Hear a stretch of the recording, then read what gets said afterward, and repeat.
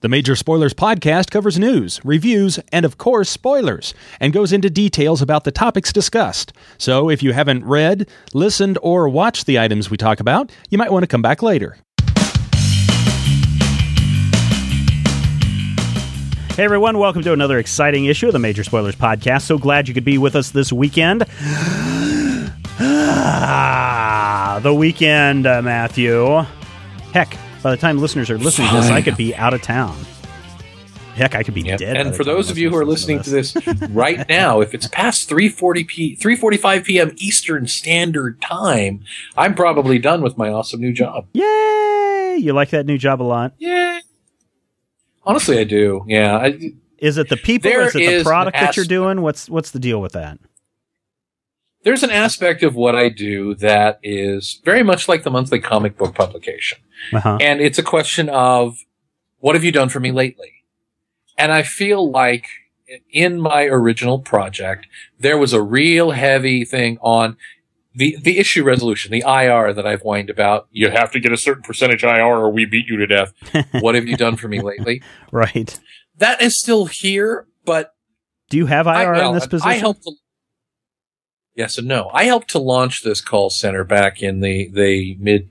Mm-hmm. And one of the things that I really enjoyed... curse you, Mr. Matthew's been like, I'll see you there. Really enjoyed about that portion was we were all learning together, and it was all something new, and we were putting it together, and if there wasn't a policy, we had to make one. Right. There's a little bit of that, because the product that we're representing and that we're doing support for is a new product. Mm-hmm. And it's something that it ties in a lot of things that I'm good at and have done previously. There's an aspect of television production. There's an aspect of broadcast. There's an aspect of all sorts of things to it. And it ties into what I've learned over the last 3 years, but it's not all codified the way it was when I was working for the unnamed major phone network provider. But in any case, it's interesting to me to be in a situation where we are kind of we're branding something, we're creating something, and right. So there's still IR and there's still AHT, average handle time, and there's still all the things that I'm used to coaching. But there's also an aspect of how are we going to create this? How are we going to build this? What are we going to do to make this better? So it's different. And, after 3.5 years in one position, different sometimes can be all you really need. Yeah. Oh boy. I could tell you stories. Yes. I mean, trust me. I was trying to find a story here that I wanted to talk about that happened earlier this week. I mean, obviously the big news for this week is going to be DC and the reorganization and people moving and people losing their jobs, and we feel bad for the people that lose their jobs. But they can come and write for Major Spoilers if they're willing to work for Luthor dollars. For Luthor dollars, they might be a little bit bitter Jeff about Johns DC. Does a hero history of Jeff Johns. I think we've been reading the hero history as envisioned by the Jeff Johns since Green Lantern Rebirth. Yeah, it's funny, but it's true. No, seriously, it is true. This week on the Want List, this video show that we've been doing that talks about all the cool little bits of ephemera that are out there. The question this week that I had for the viewers was, what is there beyond comic books? If you were collecting something beyond comic books, what do you like to stock your comic book room with? Obviously, mine are empty beer cans and trash. I hope, if hoarders ever came to my home, Matthew, to do an episode of Hoarders, they'd probably start digging through the rubble, and then they'd uncover a bunch of papers or something, and there'd be like Stan Lee laying on the floor. Oh, thank God, I've been here for ages, true believers. But hang loose, heroes. I've been buried here since Spider-Man went off the air. But I wonder, is there something that you really collect? For me, it is either statues or action figures. I'm not so much into the t-shirts. I'm not so much into the art, although I have bought art occasionally, but I do know that there are a lot of people who are heavy into comic book art. And I know just, some people are into little toys, but some people are into the really expensive things. I mean, I like my action figures. I think they're fun. I think there's potential for them. For display purposes, I like the statues. They fill out a room nicely. What about you? Statues are a little spendy for me. I usually don't have that much scratch all at once. I have a thing for action figures to some degree. This week I finally tracked down a Fifth Doctor with hat, Comic-Con variant. I have the Fifth Doctor and the 10th Doctor standing together. Before that, it took me forever to track down the Madman figure from the Independent Comics. Back around about the time that they launched DC Direct, actually, I was heavily into that. I collected the Justice Society. The Legion got out of hand quickly. I missed Mon-El, which was the 4th figure released, and I never really recovered. So I've got like 11 of the 17 Legionnaires. Oh, really? Because, I've only got 3 of those, and I was always disappointed because I was trying to get all of them, but I think they came out like when I was making a transition from one state to another, and then when I moved to a new state, wasn't it? No. It was when I moved from Atlanta to California. I missed out on them, and then when I moved from California to Kansas, I know that's when those were going on, and of course, moving here, this place was a hole as far as comic books and merchandise was available. Right. So I missed out on a lot of stuff, and I was very disappointed on that. I do collect one other thing. And I've actually, one of the things about my new job, there's Victorian doilies. I've had a chance to have a lot more interaction with the Discovery Channel. Oh, yeah. And I don't know if you've ever watched the Discovery Channel. I love the Discovery Channel. The Discovery Channel covers all sorts of things. And one of the things that they covered were lions. And I was watching this, and it was talking about, the lions and how the male lions are designed to be big and they have the big mane and they're designed to be intimidating, but they're really bulky and they don't necessarily get around. Yeah. And the lionesses take care of, all of the things of the tribe. And I think what I do is I collect girls who act as my lionesses because I'm too bulky to move and bring me stuff. I don't know what that is. That is funny. You just had to. It's actually my joke because my wife and I actually rent part of the house to a friend who used to be our nanny when our child was younger. Mm-hmm. And of course, I have a tendency to just yell, "Lionesses, bring me water," and then I get beaten sense. I see I'm being kicked right now. But there are a lot of things that I collect without intending to collect. For a while, I was collecting trading cards off and on. Oh, yeah. I still have a complete set of trading cards from the Black Hole. Mm-hmm. I have a really entertaining but annoying set of trading cards that came out around 95 or so. A big set of Monkeys trading cards. It's like 150 cards, and they're these rare glow-in-the-dark. Mickey Dolenz. Yeah, the Monkeys. Okay. Well, I didn't know if you meant ooh, ha, ha, or if you meant, hey, we're the Monkeys. The Monkeys, yes. Hey, we're the Monkeys. I can also sing their theme song in Italian, if you'd like. Hey, we're the Monkeys. People say we're monkeys. Siamo mena manta cicchi. It's a little known fact that in the 60s, in order for a show to be on Italian television, supposedly the theme song had to be sung in Italian. So they dragged poor Mickey Dolenz. Whoops, we lost Matthew. Happened last week, too. What's going on here, listeners? Suck. Hang on, wait. Now you're back. There you go. I'm back. Nope, you're back. So anyway, they dragged Mickey Dolenz. They dragged Mickey Dolenz into a studio. Okay. A studio, and they gave him this phonetic transliteration of Hey, we're the Monkeys in Italian. And Mickey had to sing this thing in fake Italian. Oh, that's going to be awesome. So, that's kind of cool. But anyway, getting back to my collection of junk. Mm-hmm. I have just all sorts of crap in my nerd room. Yeah. And it's like random crap. I have a pretty enormous comic collection. Yeah. I still have most of my G.I. Joe toys from when I was a kid. Mm-hmm. Cause I got some of the big ones. I never got the giant ship, but I got the tank and the bridge builder, and I have the Sky Striker, the F-14 Tomcat. Love that airplane, by the way. When I was really young, and I don't have any of these anymore that I know of, unless they're in a box somewhere. My grandmother was an Avon representative, and I used to collect the Avon bottles that were shaped like cars. Oh, yeah, I remember those. The aftershaves. Yeah, and all that. You'd have Yeah, and they all smelled like ass, but Yes. the cars were really awesome. And sometimes they'd vary. I think sometimes I actually hot buttered ass. I had one or two of those. Yeah.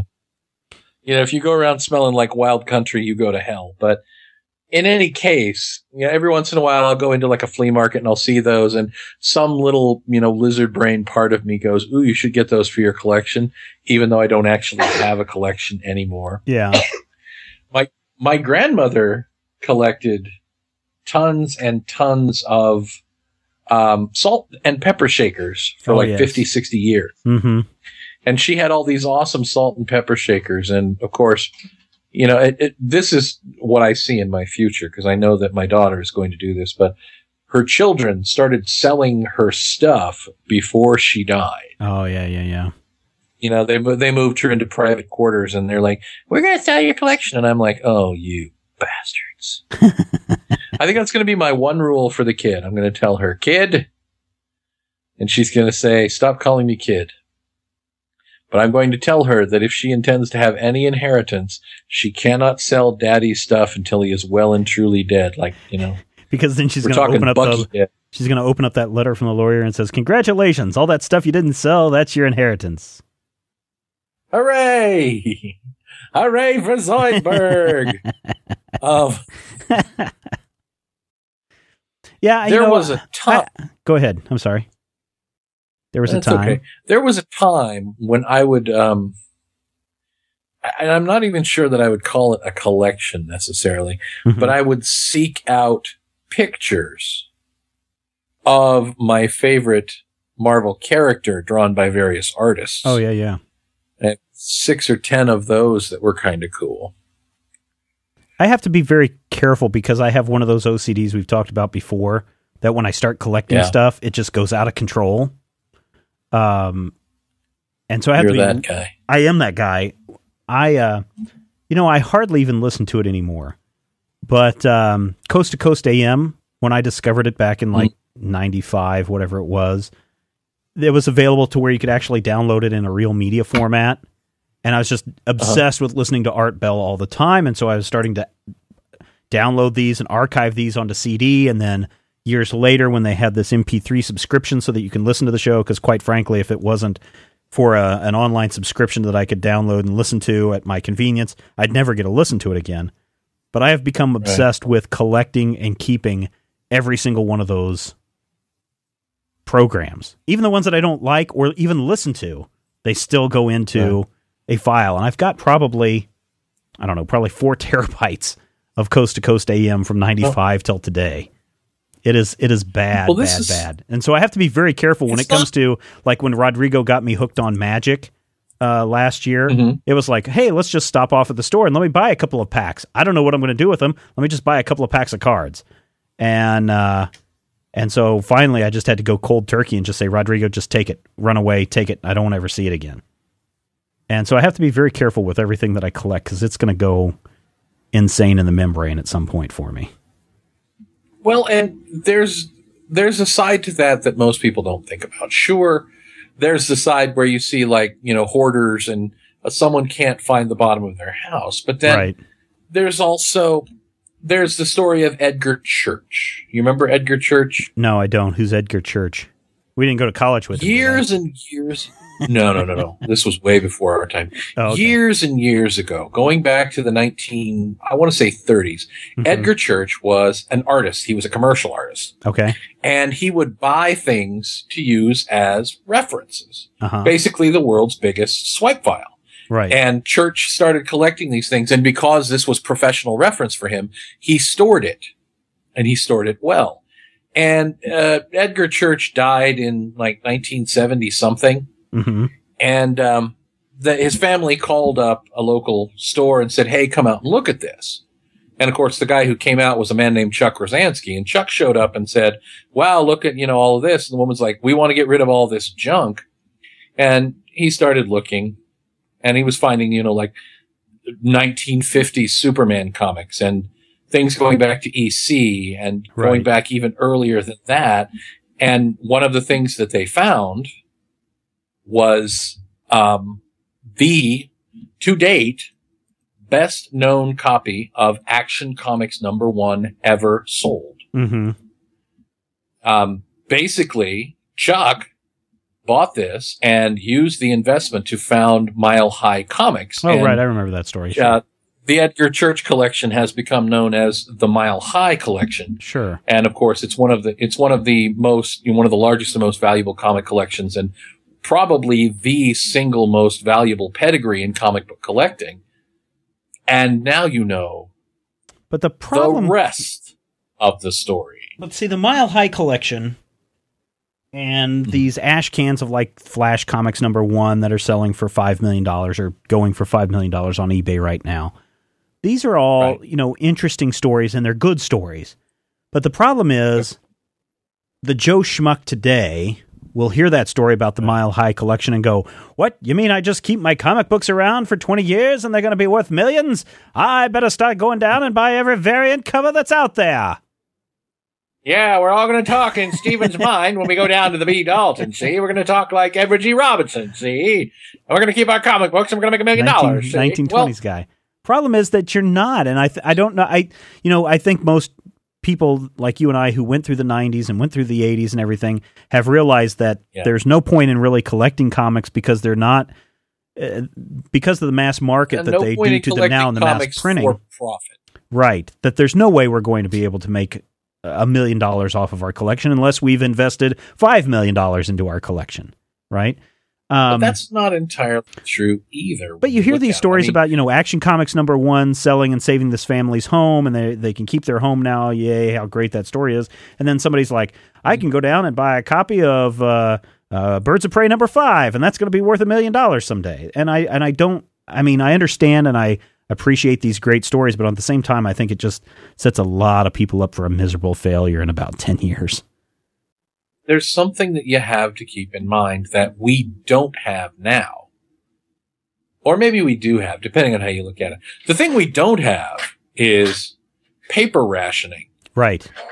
In World War II, when the books were actually read and disposed of and recycled for the war effort. Yep. The thing that we do have is an expectation of value for things that have no value. Mm-hmm. Like Franklin Mint collector's plates, like holiday ornaments from Hallmark every year puts out the holiday ornaments, and I have like an Opus as Santa Claus, and I have my pièce de résistance, which is a glow in the dark Millennium Falcon. You plug it in, and the little Vooper, the thing on the back, the hyper spooter turns blue. The hyper spooter. But I have no illusion. If you go into any strip mall in America, you will find the section where they have those ornaments, and where you have the Franklin Mint plates, and where you have the Burger King collectible glasses from the 70s. People have an expectation that things are going to be valuable. Did you ever see that? When it comes to comic books, especially, comic books are only valuable when they're rare. Right. I think the only way to make a comic book valuable, and if I had the money, I would go out and buy up like every copy of Kato Origins #4. Every copy. And then just burn them all but one. Why not? Nope. Why not? Why can't I do that? Well, for one thing, even today, books have a run of 30 or 40,000 issues. I know, but I'm saying I'm going to buy even if you had the if you had the $150,000 to find all the issues, you wouldn't need to sell the book to make the $150,000.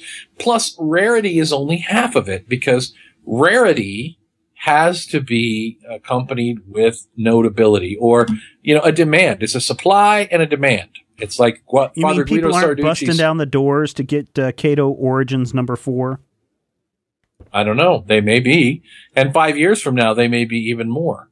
I mean, look at, what is it, New Mutants 90-something, 99 maybe, the first appearance of Deadpool. New Mutant books ain't worth a dime unless they're the first appearance of Cable or the first appearance of Deadpool. Or Bishop. But those two New Mutant books spiked 10. No, Bishop didn't appear in New Mutants. Bishop first appeared in X-Men 281, I believe.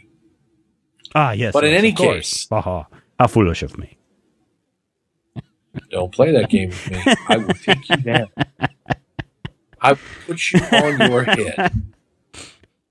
Proceed. You please. pay me absolutely like a dollar an hour plus tips. You send me Luther dollars because I know this stuff. Oh, by the way, your Luther And, dollar payment shipment is going to be late this month. You suck. And we actually had this moment a couple of months ago at the store. Since we don't really have a format for this episode, and it's kind of a, just breeze. flow and shoe, yeah. Dion, the new manager / owner who replaced Tom Grice, who is wrong, sir. Wrong. Dion, who I now refer to as Mr. Lumberg, because this weekend he asked me to move my desk right up against that back wall. my comic station has moved further back in the building because we're thinking about adding a soda fountain. What? But really, you heard it here first. No. This will work. We'll talk about it later. Well, I agree Dion that it will work, but not soda. Dion had a stack of comics. And these comics came in, and some of them were Golden Age books. Mm-hmm. And one of them was Bullet Man. No, not Bullet Man. Forgive me. Spy Smasher. Skate from Man. Fawcett Comics. Okay. Number 11. You may remember Spy Smasher from the JLU episode with the 7 Soldiers of Victory. Right.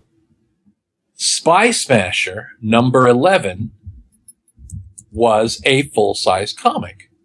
But what Dion was being offered to sell was a teeny tiny little copy about the size of, you remember those miniature breakfast cereals that we used to be able to buy? An ash can copy. Well, it's not even an ash can copy. Oh, it's not? But he looked at, what it was, he looked at it, and Spy Smasher number 11 is a $500 book. And he was looking at that and thinking, this is a $500 book, should I buy it? And I happened to catch it on the desk, and I left him a note, and the note said, Dion, I see the $500 tag on this. This is a mighty midget version of Spy Smasher. Mm-hmm. It's on page something under the promotional comics. It's worth about 1/5 of the original. Do not pay as though this were a $500 book. And I came back the next week, and the first thing Dion said to me was, this is why you have a job. Yeah. This is why I pay you. One day he handed me a book, and he's like, I can't figure out what this is. It says Ghost Rider on the cover, but I look in the interior and I'm like, well, that's probably A1 Comics. And I started talking about A1 Comics because the big companies back in the day had anthology titles. Right. Like Dell's 4-Color and DC's Showcase.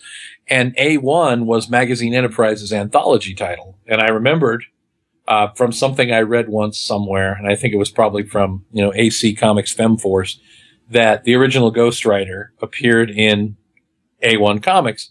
And once again, he looked it up, and I was right. And he was like, see, this is why I pay you so little. But yeah, moments like that make the worst month of IR worth it. Or moments when I get to write about the Sons of the Tiger. Well, you had mentioned a moment ago about soda fountain. Now, the soda fountain I don't agree with because soda fountain's a little bit sticky. But when my wife and I, we've been married 7 years now. I know, not as long as you. You've been married, 15 or something? I'm working on 15. I think it's either 15 or 16. But when we were first married, we really got into a point where we could open up a comic book store, and we knew where we were going to do it, and had some ideas. But we knew that maybe a good idea would be to combine it, not just a comic book store, but also coffee shop. So people could come in, sit down, have their coffee, read comic books, buy comic books, all that kind of stuff. Is that what Dion's thinking with a soda fountain? Essentially, right now, we sell soda by the bottle. Oh, okay, I see. And instead of soda by the bottle, he's thinking we can get a dispenser and, sell somebody the cup, less expensive than a soda by the bottle. Right. They can have the cup, they spend less, we spend less, we make more by spending less. Because, a soda fountain is considerably cheaper than soda by the bottle. Yeah. And you figure, you can buy the cups at, like, Sam's Club when we go and buy, tape and... right. And this is for your gamers? Yeah. Well, this is for people who come in the store. We have Gamer 2 Saturday. Full game rooms. Yeah. Well, and people come through, people just go through and they're shopping and they want a drink. Really? Our location right now is near a Wendy's. Or, excuse me, a fast food restaurant whose name shall remain nameless with Pippi Longstocking. That ends with Indies. Right. But it's not necessarily, we used to be right next to a convenience store. So you could go get your food and your drink and come into the store, which used to irritate me to no end, mind you. But, we have the soda cooler now. You can buy like a 20-ounce bottle of something. Sure. And I think it's workable. I think it's going to be an interesting plan. Mm-hmm. But, you also have to take into account maybe what we should do is see if we can find somebody to produce the old Slurpee cups again. The Marvel Slurpee cups from the 70s, like they had at 7-Eleven. Yeah, I love those. We should totally have those, because if you have those at the comic store, people will pay like $5 for a soda like they do at the movies.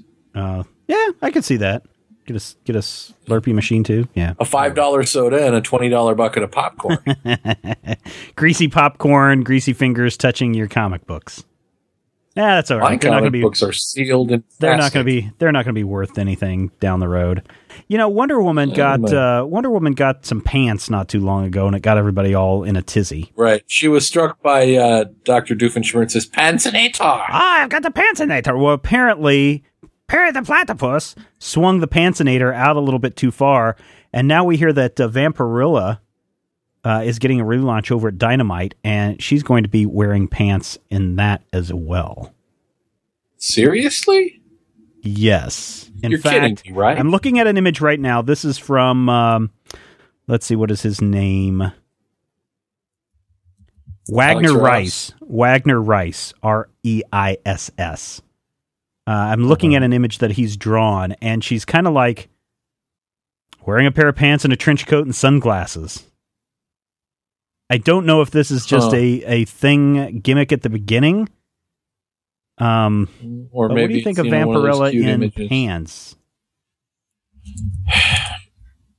I'm torn because my inner feminist wants to look at the Vampirilla costume and go, oh, it's so terrible. Right. Because Rodrigo has pointed out that Vampirilla essentially wears Nightcrawler's costume without the black bits. Mm-hmm. And for all intents and purposes, it's true. And if you look at, say, like an Adam Hughes Vampirilla or some of the really old school Vampirillas by like Ernie Colon or the guys who used to work for Blava Frobber back in the day, Harris Comics. Yeah, I remember those guys. Yeah. Yeah. If you actually look at those images, they're incredibly well crafted. So right. Part of me isn't looking at it from the perspective of, is it better for the character? Or, is it better? Part of me is just going, I love the art that Archie, the guys put and the stories that Archie Goodwin wrote and all of the history of Vampirilla in her teeny tiny outfit. Mm-hmm. To the point where, the pants probably aren't going to make that much of a difference, but part of me still wants to scream blasphemy. Yeah. And I'm actually bothered. I'm going to go off on a tangent for a moment. Go ahead. I'm actually bothered by a recent occurrence that seems to be happening a lot more often in our comments and our web board. All right. Whenever we have a discussion, you and I, about, say, a character, well, not we personally, but a lot of times amongst the Spoilerites, you and I, Rodrigo, people start talking, say, is it a good idea for Wonder Woman to have a new costume? Somebody always has to chime in by saying that the costume is inherently sexist. Sexist? Or that costume is exploiting women. How dare she wear rubber cement on her booties? It's an insult to all feminists that she ran around like this. What I really like are there's those people that say that and then, 2 days later go, man, did you see so-and-so the way Amanda Connor drew her? Hubba hubba zoot zoot woot woot. Well, that's what I say. I think that it is very true and, very much a problem that comic books are primarily written and drawn by males. Right. For the enjoyment of primarily males. And, I'll grant you this. Lady Death, when we used to have Lady Death, there were a pretty sizable gay female population who read Lady Death for pretty much the same reason that the hetero males did. It's not that there's anything wrong with that inherently in and of itself. Right. And I get that there's sexism, and I get that sexism is an issue. But I don't feel like we need to completely, we need to keep beating this particular dead horse. Do we need to have more representation of females? Absolutely. Do we need to have more female artists, more female writers, more female characters in primary roles? Yes. Do we need to have stronger females? Yes. But that doesn't necessarily mean that because 55 years ago, somebody created a character who was wearing the equivalent of a bathing suit, that it's something that we need to rail about and get Gloria Steinem involved. Yeah. In fact, I think Gloria Steinem is a fan of Wonder Woman. I seem to recall reading somewhere. Hard to say. I seem to recall reading somewhere, though, that Steinem is a big fan of the character of Wonder Woman. So it's not necessary to, I guess it's not really necessary to continuously beat this particular dead horse. Right. If we want to make a change, beating a dead horse, yelling about it in the forums is not going to do it. But you know what is going to do it? Dollars. When Amanda Conner does wonderful art on Power Girl, buy the damn book. Yes, because that sends a message. That sends a message that, hey, this book is doing so well. Let's get one of our good teams on it, like Judd Winnick. Shut your face. But, and I think it is problematic that Marvel said, we need to hire more women. Right. So let's get them all together and pay them for one job and stick it all together in an anthology called Girl Comics. Let's Jim Crow all of our female characters. Jim Crow, by the way, is the new Captain America sidekick. I think that's what the Falcon's going to call himself in Heroes for Hire, Jim Crow. Now, that was probably offensive, and I apologize to all of our listeners. Anyway. I've got the Twitter feed going on right now, and I just sent out a tweet that's saying, hey, ask Major Spoilers and Matthew anything at this moment as we record this show. And so I'm not going to respond to people. Answers will, let me just type this. Answers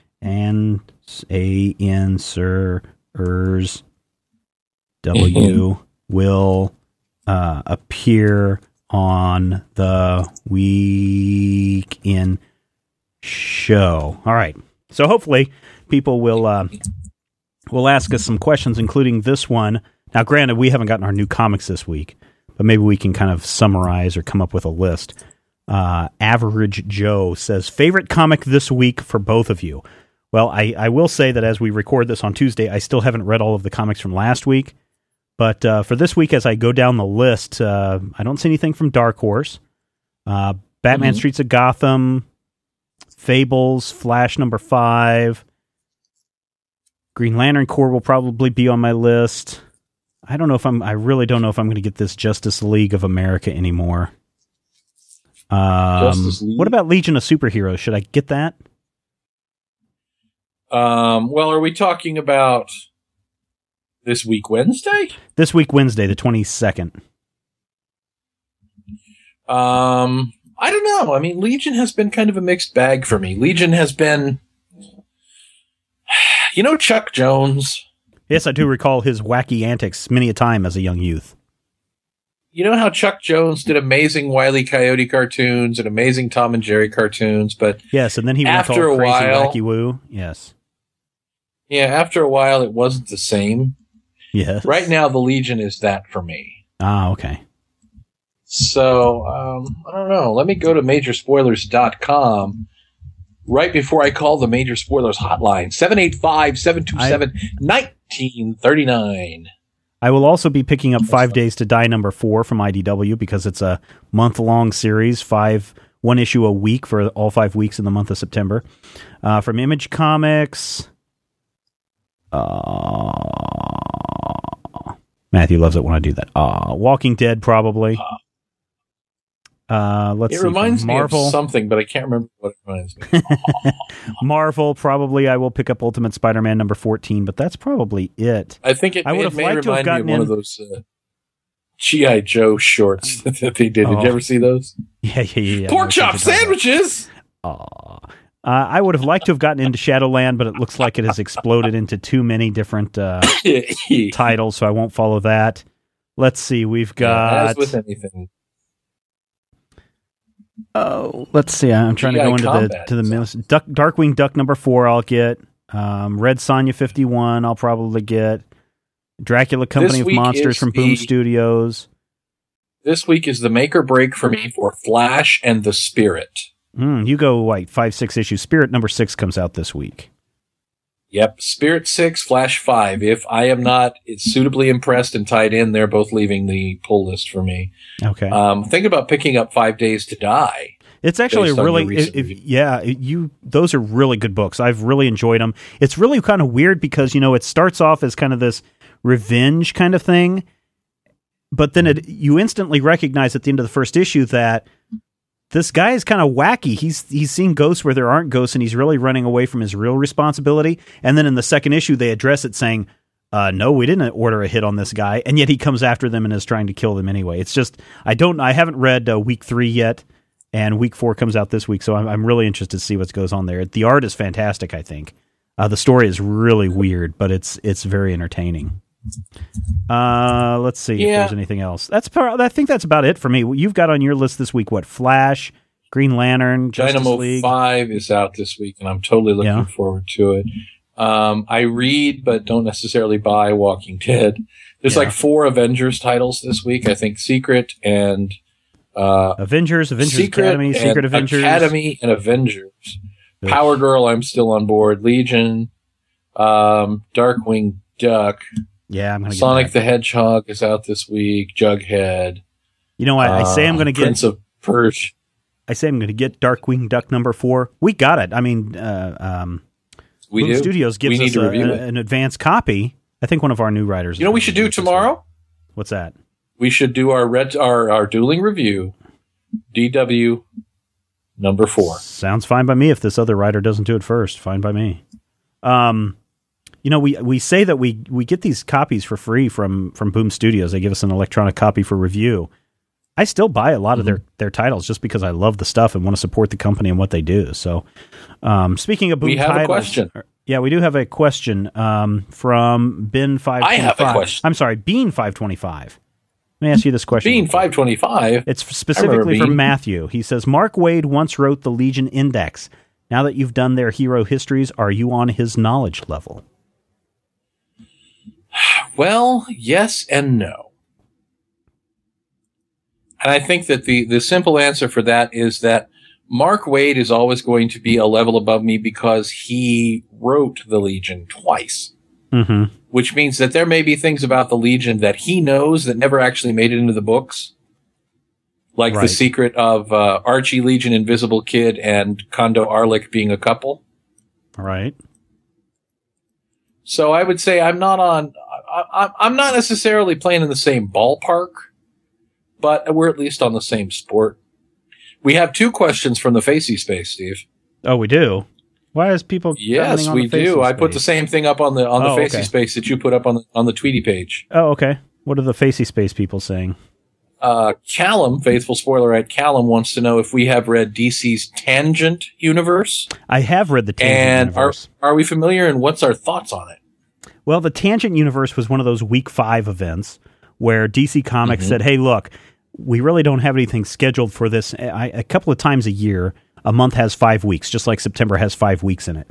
But instead of coming out with a book in that 5th week, they would come up with this big event. And one of them was this Tangent universe where characters are slightly askew from what you're aware of. So like the Green Lantern was this old woman who would wander through the graveyard with a Green Lantern, and she was very almost girl. Yeah, she was very mystic. There was a female Flash, all of these things. When it was originally launched, it was a good idea, and I thought it was a really interesting concept to explore these characters in a different way than what we've done before in like Earth 2 or Earth 3 or anything like that.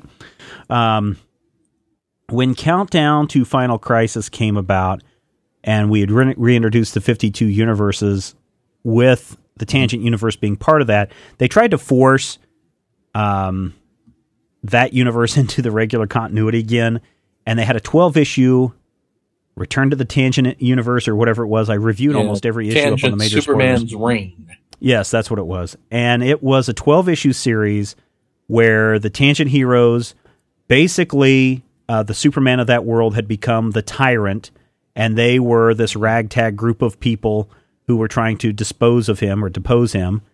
And they sucked in Green Lantern and Flash, and I forget who else from this world. And then there was a big crossover, and It was pretty crazy. And I think sometimes when you create unique stories or you create these unique twists like the Tangent Universe, or maybe a better example, Kingdom Come, sometimes it's better to just play with that for what it is for that 1 week or those 4 issues or those 5 issues or that maxi series or whatever, and then stop going to the well again and again and again. It's like Rodrigo said about 1602. If it sells, they'll go back to it. Right. I liked Tangent with the exception of one 3-word sentence. Okay. Too much Jurgens. Dan Jurgens who is ironically named in that a lot of his work feels like masturbation.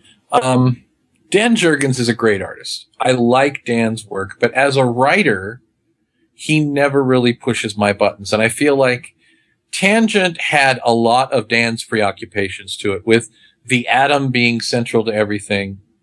But there were some parts of it that were just amazing. I loved the Captain Boomerang story in Tales of the Green Lantern. I loved the new Flash.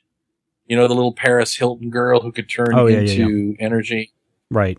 There were parts of it that I thought were just phenomenal. I liked the Metal Man a little bit. If it weren't for the art of Tom Grummett, I would say that Secret Six was an unmitigated success. But Grummett was in the middle of his phase where everybody looked like, a 16-year-old with a rat tail. Mm-hmm. And, it was kind of off-putting to me. The Joker story, the second Joker issue, actually, in the Tangent was Universe? amazing. Yeah, the Tangent Universe had 2 runs. There was the initial Tangent break, and then there was a second set that came a little bit later. Oh, I remember that. The second Joker one-shot was really good. Yeah. I liked it up to the point where it creates the same problem that the Ultimate Universe does, in that these characters have the same names as characters we know. Mm-hmm. And so now I'm remembering 2 versions of the continuity. One where Wolverine died horribly, and one where I only wish Wolverine died horribly. And then they compound the whole thing by releasing X-Men Forever, another alternate universe in which Wolverine dies horribly. I was reading X-Men Forever the other day, and I actually tied it all together. I thought for a minute that it was in the Ultimate Universe, and I had to go back and, untwist the continuity, which, really didn't work for me. We have another Facey Space question. Okay. Another Facey Space question. This one is from Faithful Spoilerite James. He actually has 3 questions. Okay. The answers are yes, no, and lots of things. But, you see what I did there? James's first question. Actually, I think it's his second question because my Facey Space just locked up. Uh-oh. One of his questions was, will we ever, here we go. How do you feel about sidekicks? Question 1. The answer is yes. Yes. I like sidekicks. Yes. I think they serve their role as bringing in the younger fan into that universe of comics. And I'll give you a good example. Sidekick. My son likes Batman. I'm glad that he likes Batman. I think he likes the Marvel universe a little bit better. So, he's already being written out of the will as we speak. Right. But I was never able to really get him into Batman, the Brave and the Bold, because he just thought it was a little weird. He didn't like the art. There was some stuff that scared him. But I put it on his iPad and I said, here, just watch or something. And he found this episode that's about the sidekicks, Robin and Speedy and Aqualad. And there may have been one more, but I know it was those 3 coming together to defeat the bad guys while the big superheroes were caught up in something else. And he just fell in love with these young kids doing all of these big, wondrous things. And so now he enjoys watching Batman to the point where the Seja Starro episodes that came out last week and this week, he's just all over it. He wants to watch them again and again and again. He likes Star Wars, the Clone Wars, not because of the lightsaber fighting, but because of Ahsoka, what's her name? Ahsoka Tano or whatever her name is. And she's essentially a sidekick Jedi. She is a young person, and he can identify with the young person better than he can with Obi-Wan Kenobi. So I like that idea. Now, to the greater extent of putting children in danger, that's a bigger discussion. What about you, Matthew? the sidekick definitely has a place for me, if only because they can be fun. Wally West becoming the Flash was fun. The initial story with the Teen Titans in Grover's Corners against Mr. Twister was fun. The animated series episode where Robin became Nightwing and Speedy appeared was fun. You know, I like them in a conceptual way. It's like saying whether do sidekicks work for me is like saying do funny animals work. It depends on who's doing the writing and what they're trying to do with it. Right. Captain Carrot and the Zoo Crew was amazing. You know, Black Sad wasn't funny. But Xander and Willow are sidekicks. They work great. It's true. And the sidekick, I mean, in the superhero realm, the sidekick has become pretty maligned, and I think for bad reasons. And I think part of the reason they're being maligned is Jason fucking Todd. Forgive my French. Right. One of the worst characters ever. A poorly conceived character who was hastily reworked and then revamped and then retconned and then murdered and then retconned again. No! So, no! But, yeah, I think they work. And one of my favorite books of all time that we definitely need to review on the podcast is Brat Pack. Yeah, you've mentioned that a couple of times. The story of basically 4 sidekicks who are forced to grow up and deal with, you know, some really nasty stuff. Yeah. And the Brat Pack is bleak, and it is unyielding, and it is horrible, and it is quite possibly one of the worst and most disturbing stories you will ever read. Even worse and yet than The it's Boys? Still amazing. The Boys isn't depressing. Oh, okay. Not in the least. Oh, I thought you said okay. No. What's his second question? His second question is, will you ever let your wives on the podcasts? The I don't think my no. wife really has a desire to be on. Before my son was born, when we actually had time to do fun things, she was getting into comics, and I could get her to talk about comics, but she's just not been into comics recently, and I don't think she'd want to come on, to be honest. I mean, nothing against you guys. I just don't know what she'd talk about because she hasn't read comics in a long time. See, my wife would love to be on the show. I just don't think she could generate the time. Yeah. She actually, during the Saturday podcast, she usually comes home about halfway through the Tuesday show. And during the Saturday podcast, she will usually be hopping around and threatening me and making rude gestures and handing me notes, as she's been doing tonight. But I don't have a problem with my wife being on the show. In fact, the plan for Critical Hit was for Stacy to be our 5th player, I believe. Right. Yep. And that fell through in that she could never, sit down for 5 hours at a time. Right. And now she's back. Part of that problem is with like kids. Tony Manero. Well, it's not necessarily the kid in this place because we have other people who can watch the kid. She just can't devote time to anything that takes more than 10 minutes because, well, frankly, her attention span doesn't go much further than that. Stop giving me the finger, woman. His third question. We've already started to answer in the beginning of the show. What other hobbies do we have? And I think we covered that in the collection portion. Collections, but I also play ukulele. I play ukulele. Hobbies. That's about it. I do enjoy doing the podcast. I was telling students today that, I end up doing all of these things that I am passionate about and that I have a love for because it keeps me out of trouble.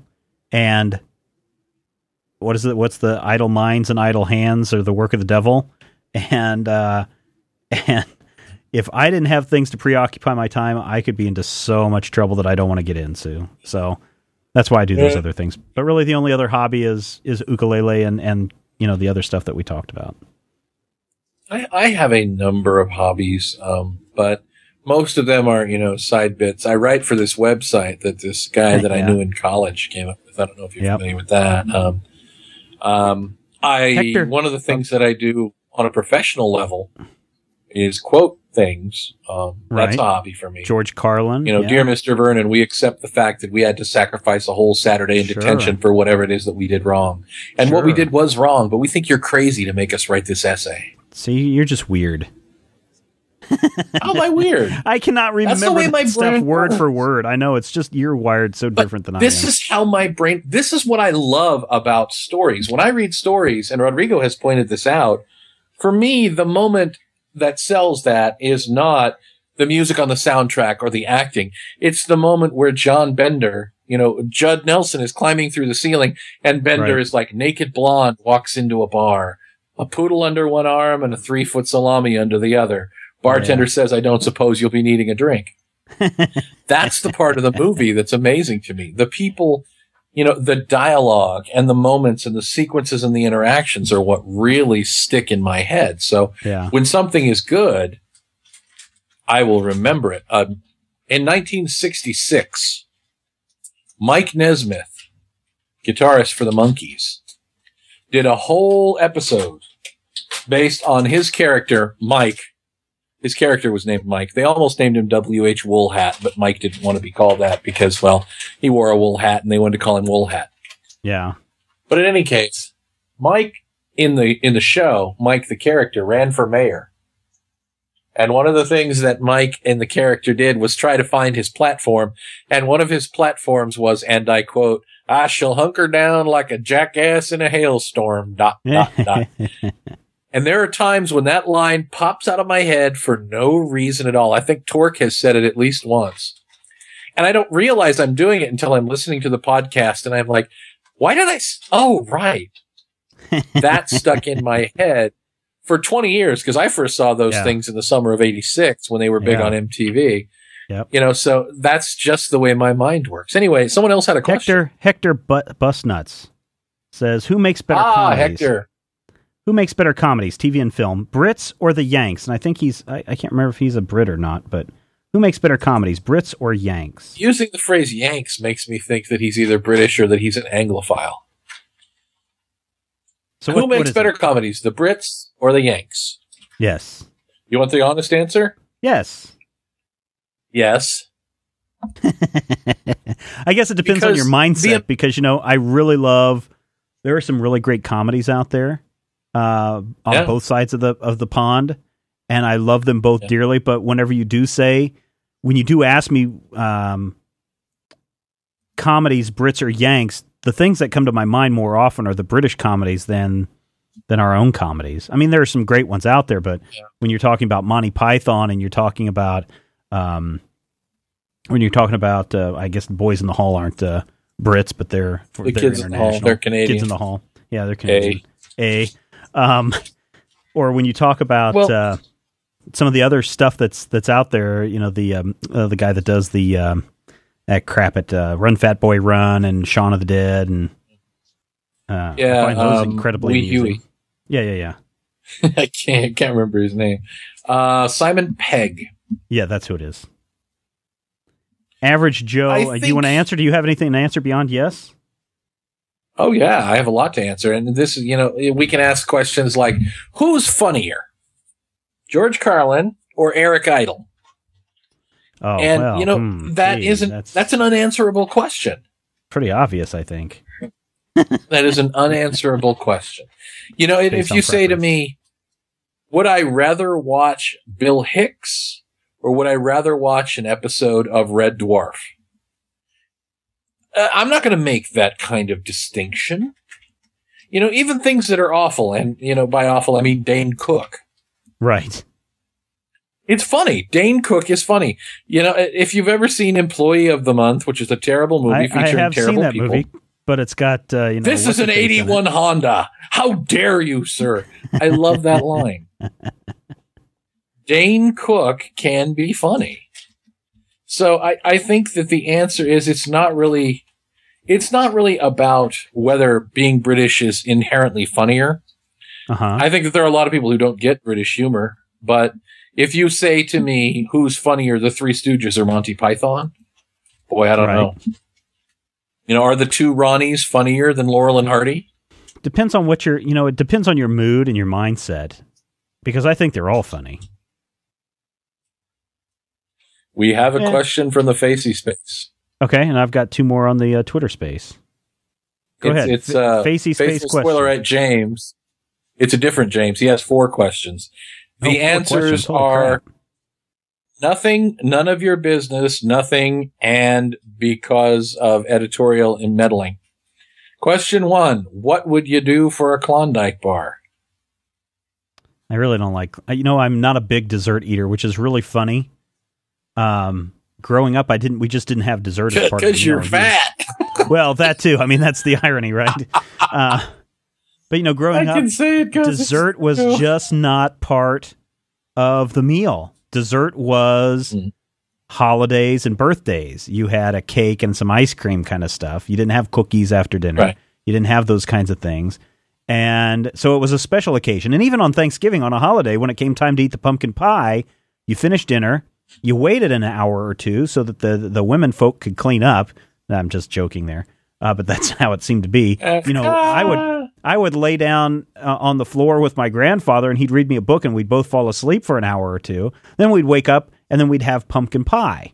And so it was always something that a dessert was way beyond that. So when it comes to ice cream and cake, I'm just not an ice cream or cake person. Even when it comes to an ice cream sandwich or something like that, or even my birthday, my wife bought a great ice cream cake from Dairy Queen for my birthday, and we've eaten half of it. And my birthday was over like a month ago, so it's I'm not a dessert person. What about you, Matthew? What would you do for a Klondike bar? Nothing. My chocolate bars need to have sticks, or else they melt all over my hand. Yes. Question 2. What are your politics? I don't discuss my politics. Well, I don't know if I've said it before. I don't know if I've said it before, but I'm a libertarian, so it's no big deal. Yeah. Yeah, libertarian. Remember, you can't spell lunatic without L-I-B. Never mind. Oh, wait, boxers or briefs is question 3. Why? Why do you want to know that, weirdo? That's kind of the way I am, too. That's a little pervy. And question 4, why is Paul Levitt's latest run on Legion so all over the place? The answer, of course, editorial meddling. Yes, exactly. It's called meditorialing. Average Joe asks again, would you rather see Ryan Reynolds in a Deadpool movie or an R.I.P.D. movie? What's an R.I.P.D. movie? R.I.P.D. is that other thing that he's doing. I think it's like... I thought he was doing Green Lantern. Hellboy. He is. That guy needs to slow down. How about that? Maybe he needs to take I would rather see him in Van Wilder 3. Van Wilder. Van Wilder. No, I think Van Wilder 3 would be great because, it's to the point now where Van's kid might be in college. Mm-hmm. Because, his father was, in fact, Otter, I believe. I think it was Otter from Animal House. R.I.P.D. Who did Tim Matheson play? Ripta. Yeah, Ripta. A recently slain cop joins a team of undead police officers working for the Rest in Peace Department and tries to find the man who murdered him, based on the comic by Peter M. Lenkov. Well, heck, that sounds a lot more interesting. By, Rosario Dawson? I don't know. It sounds a lot more... well, maybe it is. It sounds a lot more interesting than Deadpool. I'll just say that. I'm not familiar with either. I don't know. I'm not really interested in either property, and I can take or leave Ryan Reynolds. So yeah. Samlo, 09 Samlo. She's somebody that does the Almost Friday show. Their video podcast that they have. Will you ever consider coming to Canada for a convention like Fan Expo or something? Sure, we'll fly our butts up there. We'll get on the plane. Yeah, we'll consider it.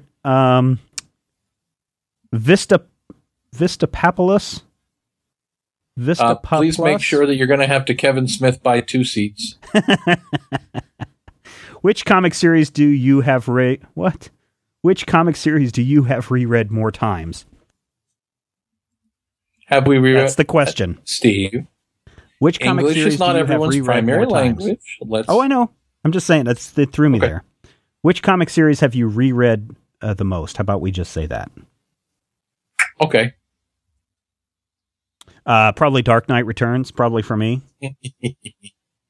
Probably Ghost Rider Volume 1. All right. Next question. So tying back into the Batman end of that other question, Whatsamata says, what do you think are the subliminal messages in The Dark Knight, if any, or the Batman comics in general? Are there subliminal messages in Batman and The Dark Knight? There are. The Joker is very, very disturbingly homoerotic. That's one thing. And I think in The Dark Knight Returns, are you talking about the Dark Knight Returns specifically, comic in book? Dark Knight Returns. Okay, or I didn't know if you were talking about the Dark Knight movie. No, I'm talking about the Dark Knight Returns comic. Okay. I haven't I seen would the agree Dark with that Knight there. movie enough. And I think that, that's a subtle hidden message on Frank Miller's part. I don't know if it's intentional, if it's intentional homophobia or if it just comes across that way in that, the Joker is basically just an overall horrible perv. As far as hidden messages, I'll be honest with you. That book was inked with a sledgehammer, and a lot of the points were hammered home the same way. Not a whole lot of subtle subliminal messages in there. I know that Tyler Durden appears for a second before he actually shows up. If you're watching closely in the sequence where Bruce Banner is at the doctor. Although I may be thinking of a different movie. I don't, to be honest, I don't look for any kind of subliminal message means they're trying to, buy more Batman tickets. Send major spoilers money. Send major spoilers money. All over something else. So I don't think there's... It's kind of like saying, there's a penis in the castle of the Little Mermaid cover. Whatever. I mean, I don't think that's a subliminal message trying to encourage little girls to have sex. I don't think having the word sex spelled out in the cover, that's probably pervy, but it's not subliminal. Are there messages sex, by the way, it's stories? SFX. Well, whatever it is.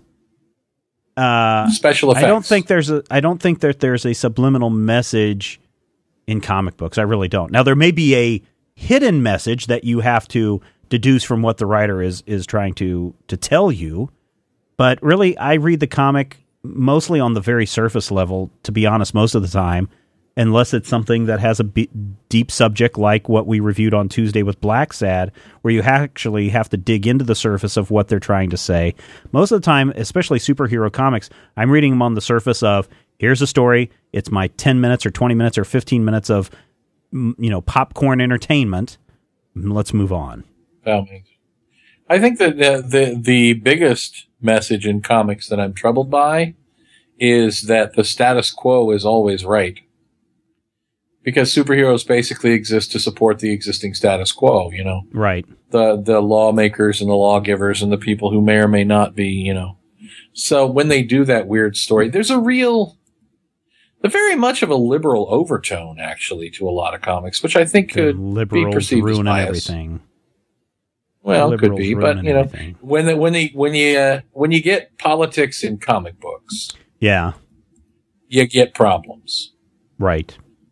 Speaking of politics in comics, comic and books problems, are written in very broad strokes, and politics are much subtler. Right. Back when we were doing the Cerebus podcast, and we were talking about Dave Sims and misogyny. I have not ever read, to be honest, I've never read any of his comments. So when I was saying, I don't know if this is what he said, I don't know. I've not read any of his stuff, so I can't say whether he's misogynist or not, right? I can't, somebody else could tell me something. I'd say, well, maybe so. I haven't read it, so I can't comment either way. That so sounds like something. Yes, it sounds like something, but unless I know for sure that he said it or wrote it or whatever, I can't really say whether he said, wrote it, or commented about it. And Dr. Peter Coogan sent me an email saying, oh, no, he really is. He did say this stuff. And I was like, well, that's fine. I haven't read it, so I can't really comment on it. Now, you, Matthew, you've read all of his stuff, right? I mean, you've read his writings where he comes out and jumps all over women as lesser beings. Yep. And, he's very derogatory of feminism. Right. Dr. Coogan makes a very valid point in that, I believe it's issue 186 of Cerebus, where there is a piece, and it's written, it's part of an arc where reads or little pamphlets, little screeds like Thomas Paine used to write are part of the story. Right. But there's one that essentially talks about humanity, where men are lights, men are, these energy wellsprings, and women are voids. that, women literally suck. And my opinion of it is essentially no more valid than anybody else's. And as I said during that show, whatever I think about it, and of the three of us, I think I probably have the most familiarity. I've read probably most of it, but you can say that you can be angry of what Dave Sim thinks about feminism, but you don't live with Dave Sim, and none of us know Dave Sim. And I got a little frustrated when people were like, well, the Dave Sim I know wouldn't do that. And if you know Dave Sim, that's fine. But if you are basing what you know about Dave Sim on reading Dave Sim's work, then you don't know Dave Sim. And if you read that one issue of Cerebus Hubahala and decide that Dave Sim is a horrible, anti-feminist, terrible person, I feel like you're just as irresponsible as somebody who says, well, Dave Sim can't believe that because I don't believe that he would believe that, Mm-hmm. It's just a question of... Question of what? Go ahead, I'm sorry. I think it's a question of everybody has a specific perspective on life. And Dave's is focused from what Dave does. I mean, if he talks about, say, women as dominating other people and completely, overwhelming men and, being psychotic, that's Dave's perspective on the world. And if you actually read, if you go and you read what Dave is doing, Dave in the last probably 150 issues of Cerebus was looking for himself as much as anything else and looking for, God and spiritualism in the universe. And he was trying to find something. And when he found it, If it's controversial to you, if it's problematic to you, then it's problematic. But I don't necessarily believe that even reading the story that he wrote that has what I believe to be, or if I were to believe, I guess I should say, I'm going to hedge my bets on this. If I were to believe that if I were to believe that these are misogynist thought processes, that's Dave's business. And if I were to read that and be offended, then I should stop reading Dave's stuff.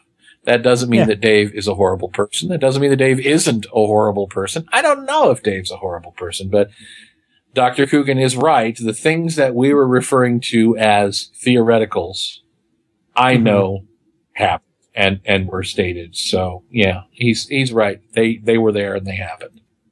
Okay. Well, I'm just clearing that up because, sometimes I'm not going to comment on something that I haven't really read, and I'm not going to go off the rumor base because you know how those people are.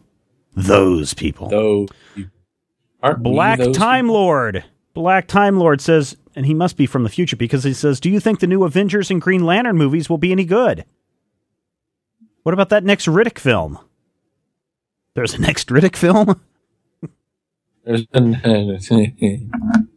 are your thoughts on a Green Lantern movie or Avengers movie, Matthew? I'm sure they'll be good. My favorite superhero movie was written by Louis C.K. and featured a hero by the name of Pootie Tang. Oh, here we go. Pootie Tang is a perfect superhero movie. Superheroes adapted to movies are seldom as effective for me. I was not one of those people who fell over in orgasmic bliss at The Dark Knight. I was not one of those people who went through Watchmen and went, oh my God, it's the next Citizen Kane. It was a clever movie. It was a fun movie. It had some really great parts, and it touched on a lot of the surface craft of what I liked about the original. Yeah. I'm not a huge Green Lantern fan. I think Hal Jordan is an enormous swinging dick. So I really don't have a whole lot of interest in seeing a Hal Jordan movie. I'm bothered by the Avengers movies simply because the Iron Man movie was a distillation of like 30 years of Iron Man stories into one big flamma. And I'm pretty sure that the Captain America film and the Thor film are probably going to be similar, taking all the best bits from 35 years of Thor to where when we have to do a sequel, they'll have to come up with Thor fighting the rainbow people of Omicron 12 and their exploding squirrel weaponry. Not just the rainbow people, the double rainbow people. What does it mean? But Mr. Dystopia. Mr. Dystopia wants to know who would win in an arm wrestling match. Who'd win? Out of whom? I don't know. That's if he means you and I, probably me, unless I was using my left hand. Because you got the better weight. I've got skinny arms, surprisingly. Oh, all right. I can carry and lift a lot of stuff. Oh, my arms are really it's a fat thin. Joke. Okay. No. You've got more mass behind your arm. So it is a fat joke. All right. No, it's not a fat joke. You are just bigger matched in size than I am. Let me tell you a story. I was at the grocery store the other day, and my kid is now big enough to where I put her in the cart, not to keep her safe, but to keep her out of trouble. Right. She's 4'3", and I stick her in the cart, and people are like, "Why do you have that 10-year-old in the cart?" And I'm like, "Shut up and mind your business, lady." And she was in the cart, and she didn't want to be in the cart. So I walked around to the side of the cart.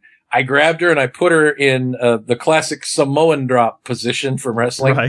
Right. So I've got her left leg, and she's got her arm wrapped around my arm, and her head is hanging down under my right armpit. And she's like, ah! And all the people in the store are just like, what a terrible parent. And the kid and I are having a great time. And I carry her like this out to the car. And my wife is just like, I don't know why you do that. I'm like, you're just jealous because you can't do it. You can't hang her over your shoulders like that. So, yeah, there are a lot of things where, I've been a human jungle gym for 6 years, so I have a lot of upper body strength. Oh, yeah. Yeah, no, I have no doubt that you'd probably win in an arm wrestling match until I touched you right in that one spot on your wrist, and you'd crumble like a little glass it's actually back of left elbow. That's it. Yeah. That's it. Top 3 comic characters. In order? Yeah, it doesn't have to be in order. My top 3? Yes. My very favorites of all time favorites? Yes, exactly. I'm going to say, and you're going to be surprised. No, I won't. But I'm going to say the Hulk. Okay. I'm going to say the Flash. Okay. And I'm going to say probably Batman. God, it's a toss-up for that third slot. Batman. It really is Batman. Tough. I mean, it's very difficult.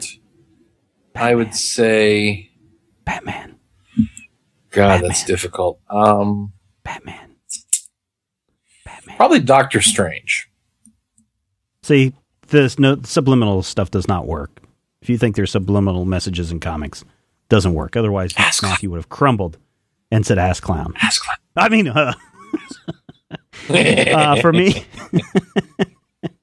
for me, Batman, Flash, Atomic Robo. There you go. Batman. So Flash, I have one Atomic for you, Robo. Steve. Sure. We got time for like 2 more. Did you know that? No, I didn't. This is true. When we speak of cobras, did you know that not all of the snakes referred to as cobras are actually even related? There are I did not know. There are 4 different families, and I think 3 different genuses of snakes who are called cobra because of their ability to flatten their necks and expose their ribs and get that specific cobra hood. There are actually snakes that are not related to one another that are called cobras. Like the brown cobra, for instance, is no relation to the king cobra, which, by the way, Latin name Ophiophagous hanna. Why are you reading Wikipedia pages? I thought you were answering Facebook questions. I'm not. I'm actually, this is something that I know. Ophiophagous hanna, my friend, is from the Latin ophio, snake, phagus, eater. Hanna, meaning giant, right?